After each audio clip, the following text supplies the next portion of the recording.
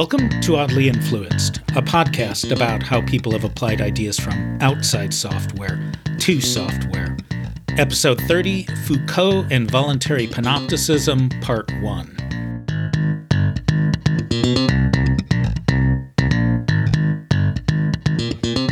The so-called Snowbird Workshop happened 20-some years ago. It brought together representatives of several styles of software development that, at the time, were far from the mainstream. If I remember right, there were two explicit topics for the workshop. First, these styles all seemed to have something in common. The workshop asked, what was it? The result was the Manifesto for Agile Software Development, both the 4 values and the 12 principles. Second, these styles were usually called lightweight methods. That term lacked marketing pizzazz, so a better one was needed. The term arrived at was Agile. While Agile certainly was a better name, I concluded within 2 years that it had 2 big disadvantages. First, everyone assumes they know what Agile means. That is, they have a picture in their head of how agility applies to bodily movement through space, and reason by analogy to software development. Well, marketing terms don't work that way any more than you can properly deduce what spraying Glade air freshener does to a room from your mental image of a grassy open space in a forest. The second problem was that everyone assumed they already were agile. After all, what's the alternative? They're torpid, they're clumsy. So I became a tongue-in-cheek proponent of alternate terms that avoided those problems. Most notably, artisanal retrofuturism crossed with team-scale anarcho-syndicalism. Never has anyone said to me, I understand exactly what that means, and it describes what I already do. Another tag I've used is voluntary panopticism.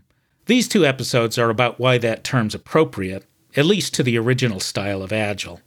My main sources are Michel Foucault's 1975 book, Discipline and Punish, The Birth of the Prison, and C.G. Prado's 2002 edition of Starting with Foucault.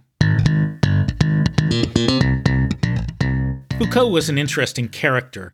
People who complain about postmodernism or cultural Marxism or relativism or what the French did to the social sciences and humanities are complaining about Foucault, maybe more than about anyone else. Broadly speaking, his topic was power, defined idiosyncratically, and how power affects what people know, how people behave, and how they think of themselves. Discipline and Punish is one of his key books, though I've read that he later backed off from some of its conclusions. Foucault's approach was roughly historical, but he was not a historian, so historians tend to think he oversimplifies scandalously and that he concentrates too much on how historical people talked about what they were doing, or about what they were going to do, rather than what they actually did. For example, he draws conclusions from plans of prisons that were never actually built, or that, when built, were used differently than intended. However, he's full of ideas, and so fits this podcast's mandate, to ask, not is this idea true, but rather, how would we act if it were? I'll go a bit further and say that the behavior of early Agile teams adds some evidence that Foucault was onto something. There's a spectrum of opinions about people of the past.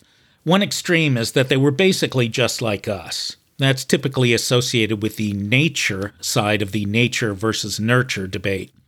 Such people are prone to saying things like, we evolved as hunter-gatherers on the savannah, that imprinted our psychology, and so people today can be explained with respect to that environment of evolutionary adaptedness. We are, at all times, everywhere, status-driven, utility-maximizing creatures whose relationships between genders are fairly fixed because mothers cannot evade a heavy commitment, at least 9 months, to their young, whereas fathers can impregnate and scurry away. Or, more generally, people have physical bodies in a physical world, and the brute facts of physical reality have more power to shape us than do social forces or our culture. The other extreme, the one Foucault is at mostly, thinks social forces, nurture, dominate nature. The human mind can be fairly analogized to a blank slate that is written on by society. Different people in different societies can think arbitrarily differently. Now, To me, it seems obvious that the truth is somewhere in the middle, and that the relative power of nature or nurture is going to depend on the issue at hand. But that's boring, and I want to say that emotionally, I favor the socially constructed side of the argument just because it's more interesting. It's the same reason I like science fiction that depicts aliens as alien, not just humans with a personality trait like aggression or cowardice dialed up to 11. Looking at you here, Larry Niven. Heck, I find parts of my own society interestingly bewildering. I cannot envision what it would be like to be emotionally connected to a sports team, to the point that their loss in a national or global tournament would gut me, cast me into despair. Yet, I only have to point to, say, the entire nation of Argentina to show that people think differently in important ways. So why should I expect that I could really understand, from the inside, how people from 18th century Europe and America reacted to or thought about crime? Because that's the topic of Discipline and Punish. Foucault argues that, roughly during the latter part of the 18th century, Europe, with France as his focus, shifted from one, quote, episteme to another.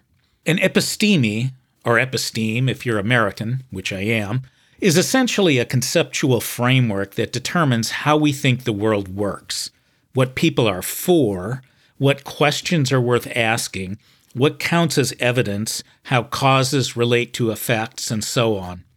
It's pretty closely related to what Kuhn called paradigms in his Structure of Scientific Revolutions. Kuhn claims it's somewhere between hard and impossible for a scientist in one paradigm, phlogiston-based chemistry, for example, to understand what people from a different paradigm are even talking about. The same is true of epistemes. It's hard for us, who live in the post-1800 episteme, to understand what people from 1650 meant when they used words like crime or punishment. Fortunately, Foucault is here to translate for us. Robert-François Damiens tried to kill the French king Louis XV in 1757. Discipline and Punish starts out with a bang by describing his execution, which was very elaborate, sadistically painful, and ended with him being pulled to pieces by 6 horses after the traditional 4 couldn't do the job. Foucault then switches to 80 years later and Léon Fouché's rules for young prisoners in Paris.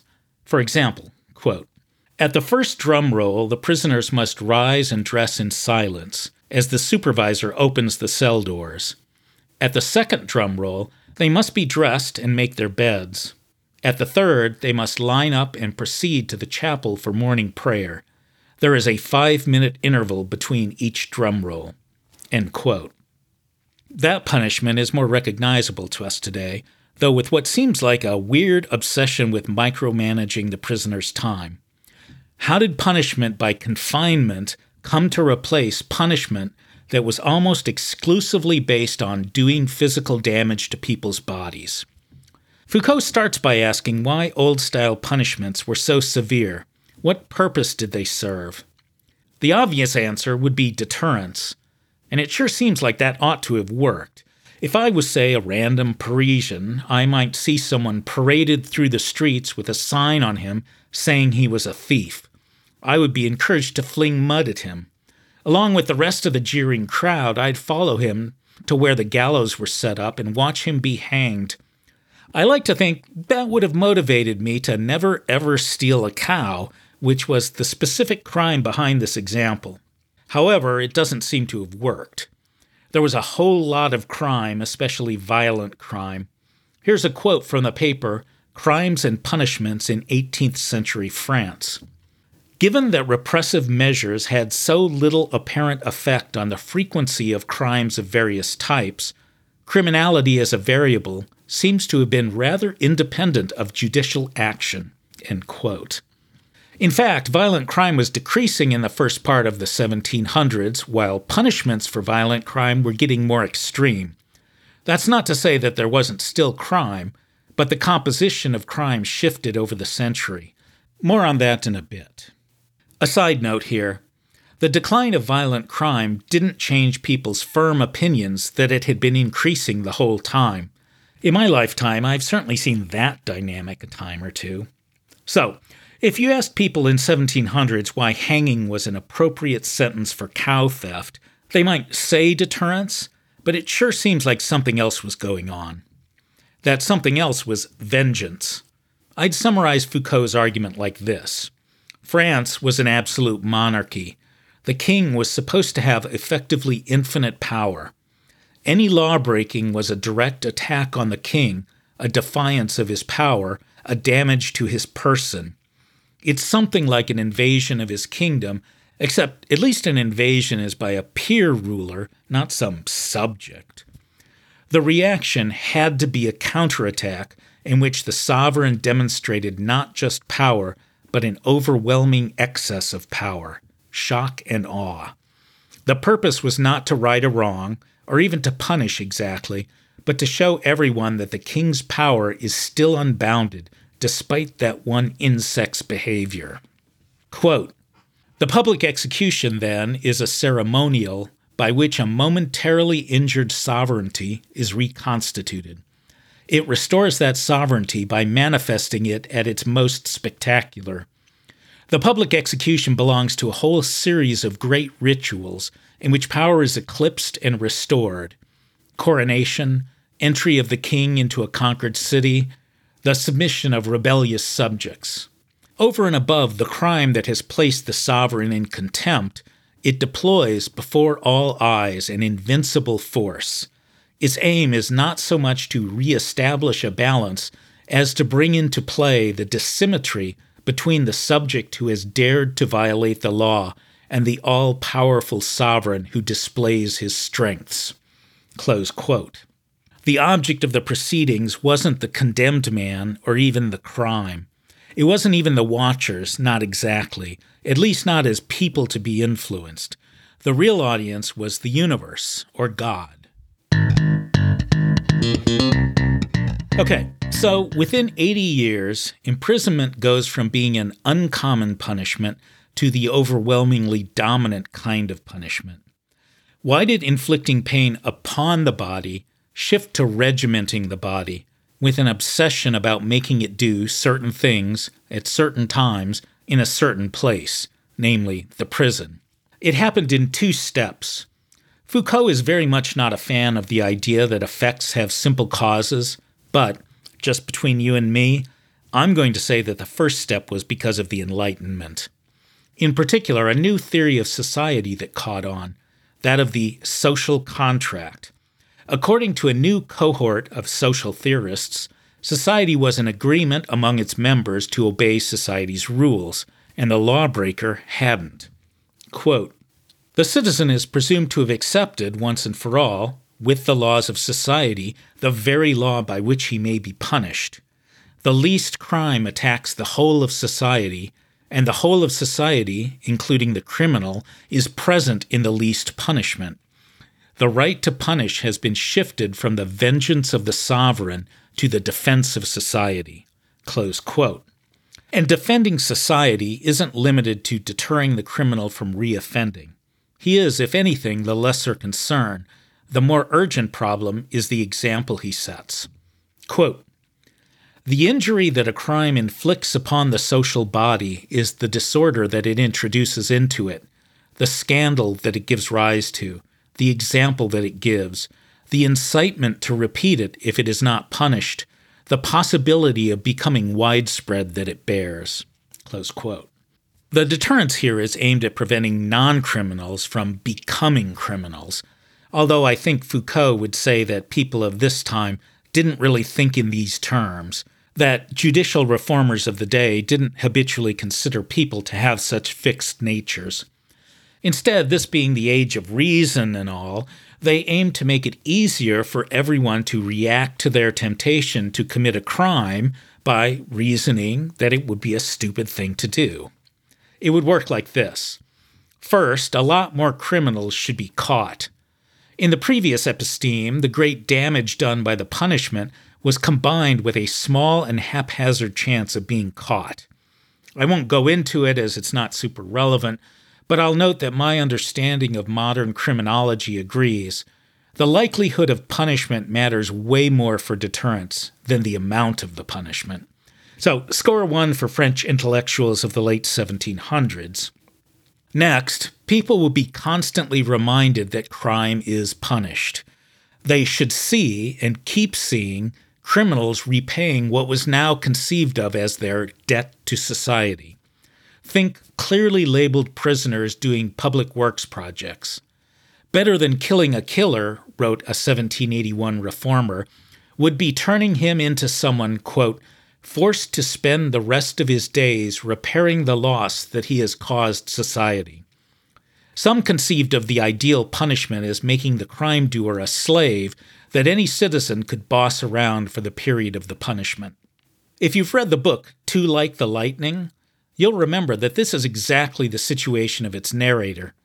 I would be astonished, given the other world building and the author's background, if these real-world proposals weren't her source for that plot point. And if the prisoners weren't visible enough, quote, men as well as boys should be taken to the mines and to the work camps and contemplate the frightful fate of these outlaws. In addition to the continual visibility of punishment via work, and somewhat contradictory to it, the mental link between crime and punishment was thought to be strengthened if the punishment was, quote, made to conform as closely as possible to the nature of the offense. So, those who abuse public liberty will be deprived of their own. Those who abuse the benefits of law and the privileges of public office will be deprived of their civil rights. Speculation and usury will be punished by fines. Theft will be punished by confiscation. Vainglory by humiliation. Murder by death. Note that imprisonment is not a main means of punishment.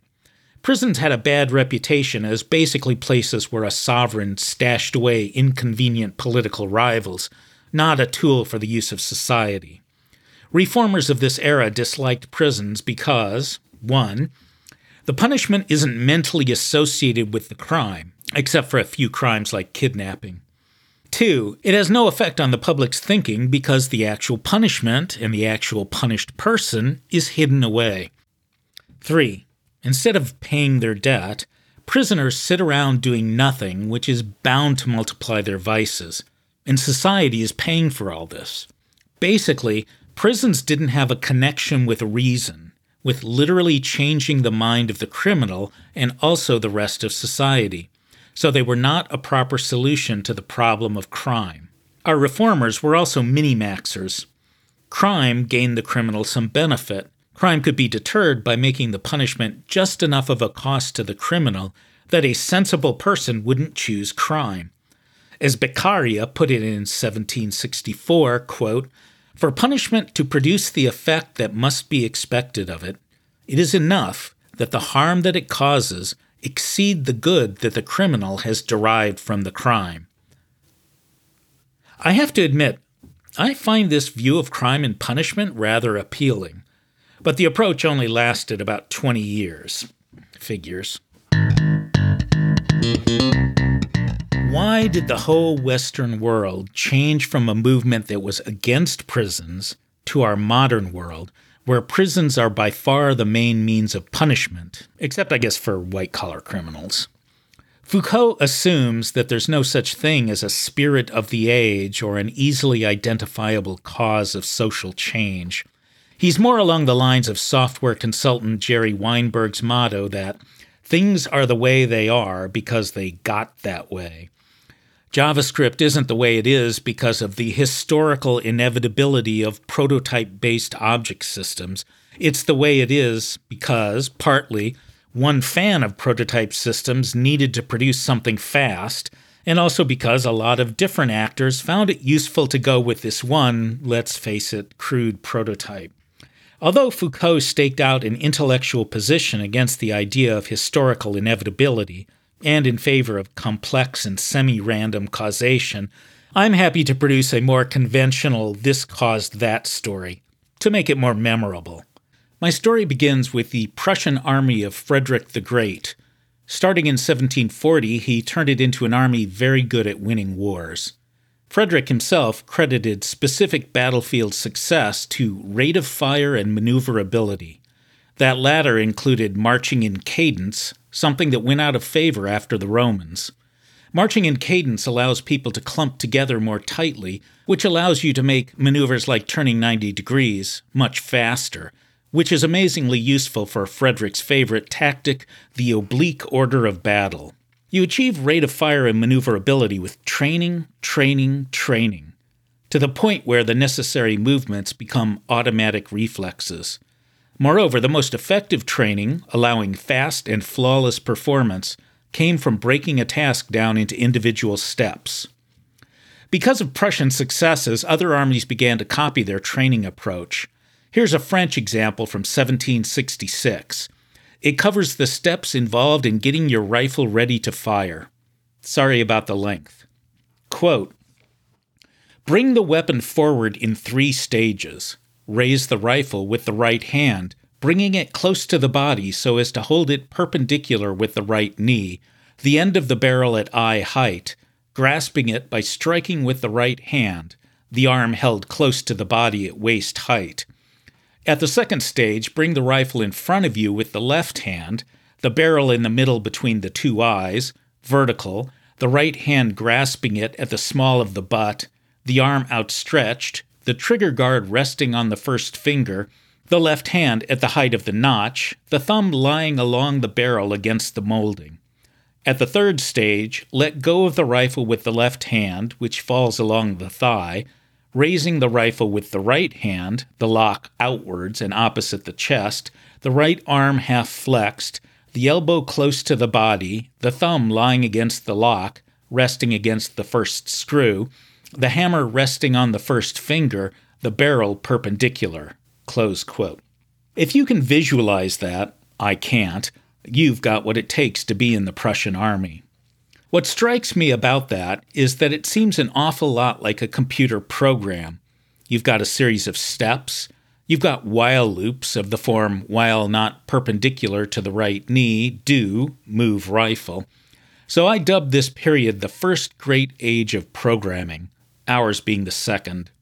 This is also the age of the factory. We associate the Industrial Revolution from 1760 to 1830 as being mainly a British thing, but lots of people were taking work that used to be done in scattered workshops and centralizing it into manufactories. Moreover, these early factories leaned heavily into division of labor. Adam Smith's 1776 The Wealth of Nations has a famous description of division of labor in a pin factory. Quote, "One man draws out the wire, another straights it, a third cuts it, a fourth points it, a fifth grinds it at the top for receiving the head. To make the head requires 2 or 3 distinct operations. To put it on is a peculiar business. To whiten the pins is another. It is even a trade by itself to put them into the paper. And the important business of making a pin is, in this manner, divided into about 18 distinct operations, which, in some manufactories, are all performed by distinct hands." End quote. The key innovation of the division of labor is that each individual processing unit doesn't have to be good at any large task, but instead maximally efficient at one small task. As a zillion people have pointed out, that encourages the boss to ignore the humanity of the worker. Whereas the owner of a craft workshop gets stuck dealing with the messy individuality and variability of his employees, the factory foreman need only concern himself with training the worker in one task, monitoring performance, and, if necessary, swapping out an inadequate worker for an identical but more performant one. Monitoring performance turns out to be really important because the scale of things was changing a lot in this period. A man intent on conquest had to project his will onto a much larger army than was previously the case. A factory owner had to do the same for many more people than did a workshop owner. The same was true for owners of the rapidly growing agricultural estates. So, as the actions of workers simplified, the job of overseeing them got more complicated. That led to an emphasis on observability. Foucault writes of a factory built in 1791 whose entire bottom floor was devoted to block printing fabric. There were 132 tables divided into 2 rows, each table with 2 people, one to spread color on a carved block of wood, the other to press the block against the fabric. The floor was organized for observability. Quote, "By walking up and down the central aisle, it was possible to carry out a supervision that was both general and individual, to compare the worker's presence and application and the quality of his work, to compare the workers with one another, to classify them according to skill and speed." End quote. The result of these trends was a society crazy about efficiency and programmability. The attitude behind military training and factory work spread everywhere. For example, good handwriting is obviously important. Thank goodness I wasn't alive then. So it's important to program students who must, quote, "hold their bodies erect, somewhat turned and free on the left side, slightly inclined, so that with the elbow placed on the table, the chin can be rested upon the hand. The left leg must be somewhat more forward under the table than the right. A distance of 2 fingers must be left between the body and the table, for not only does one write with more alertness, etc., etc., etc. And it's important to instill automatic reflexes in the children in the same way that soldiers were trained to respond instantly to commands. Quote, "When prayer has been said, the teacher will strike the signal at once, and, turning to the child whom he wishes to read, he will make the sign to begin. To make a sign to stop a pupil who is reading, he will strike the signal once. To make a sign to a pupil to repeat, when he has read badly or mispronounced a letter, syllable, or a word, he will strike the signal twice in rapid succession, etc., etc., etc." These people were weird, but Foucault says we live in the world they made. Continuing on, let's look at criminality. Prior to this period, criminality was mainly about violence, doing injury to people's bodies. During this period, the crimes actually committed shift to property crimes. Part of that is because there's a lot more property around. In the show notes, I linked to a graph that shows the change in gross domestic product in Britain over time. It's stunning how much riches the Industrial Revolution created. But the relentless focus on efficiency also had an effect on what we might call folk theories of society. The abortive age of reason approach viewed people, at their best, as citizens who thought. That was supplanted by a view of people as, in their essence, machine-like workers who produce. The criminal is no longer a person who thinks badly. He's now a person with a bad attitude. Specifically, he's lazy. He steals because he doesn't want to work. It's his character, his reflexes and habits that need to be fixed, not his thinking. In the next episode, I'll discuss how the thought leaders of the factory age designed that fix. Since they'd applied drill, observation, and rigid discipline to produce the better student, soldier, and factory worker, they naturally did the same when it came to reforming the criminal. However, the details are interesting, especially since Foucault claims they basically created a feedback loop that ran out of control to create the world we live in today. And moreover, to create the kind of people we are today.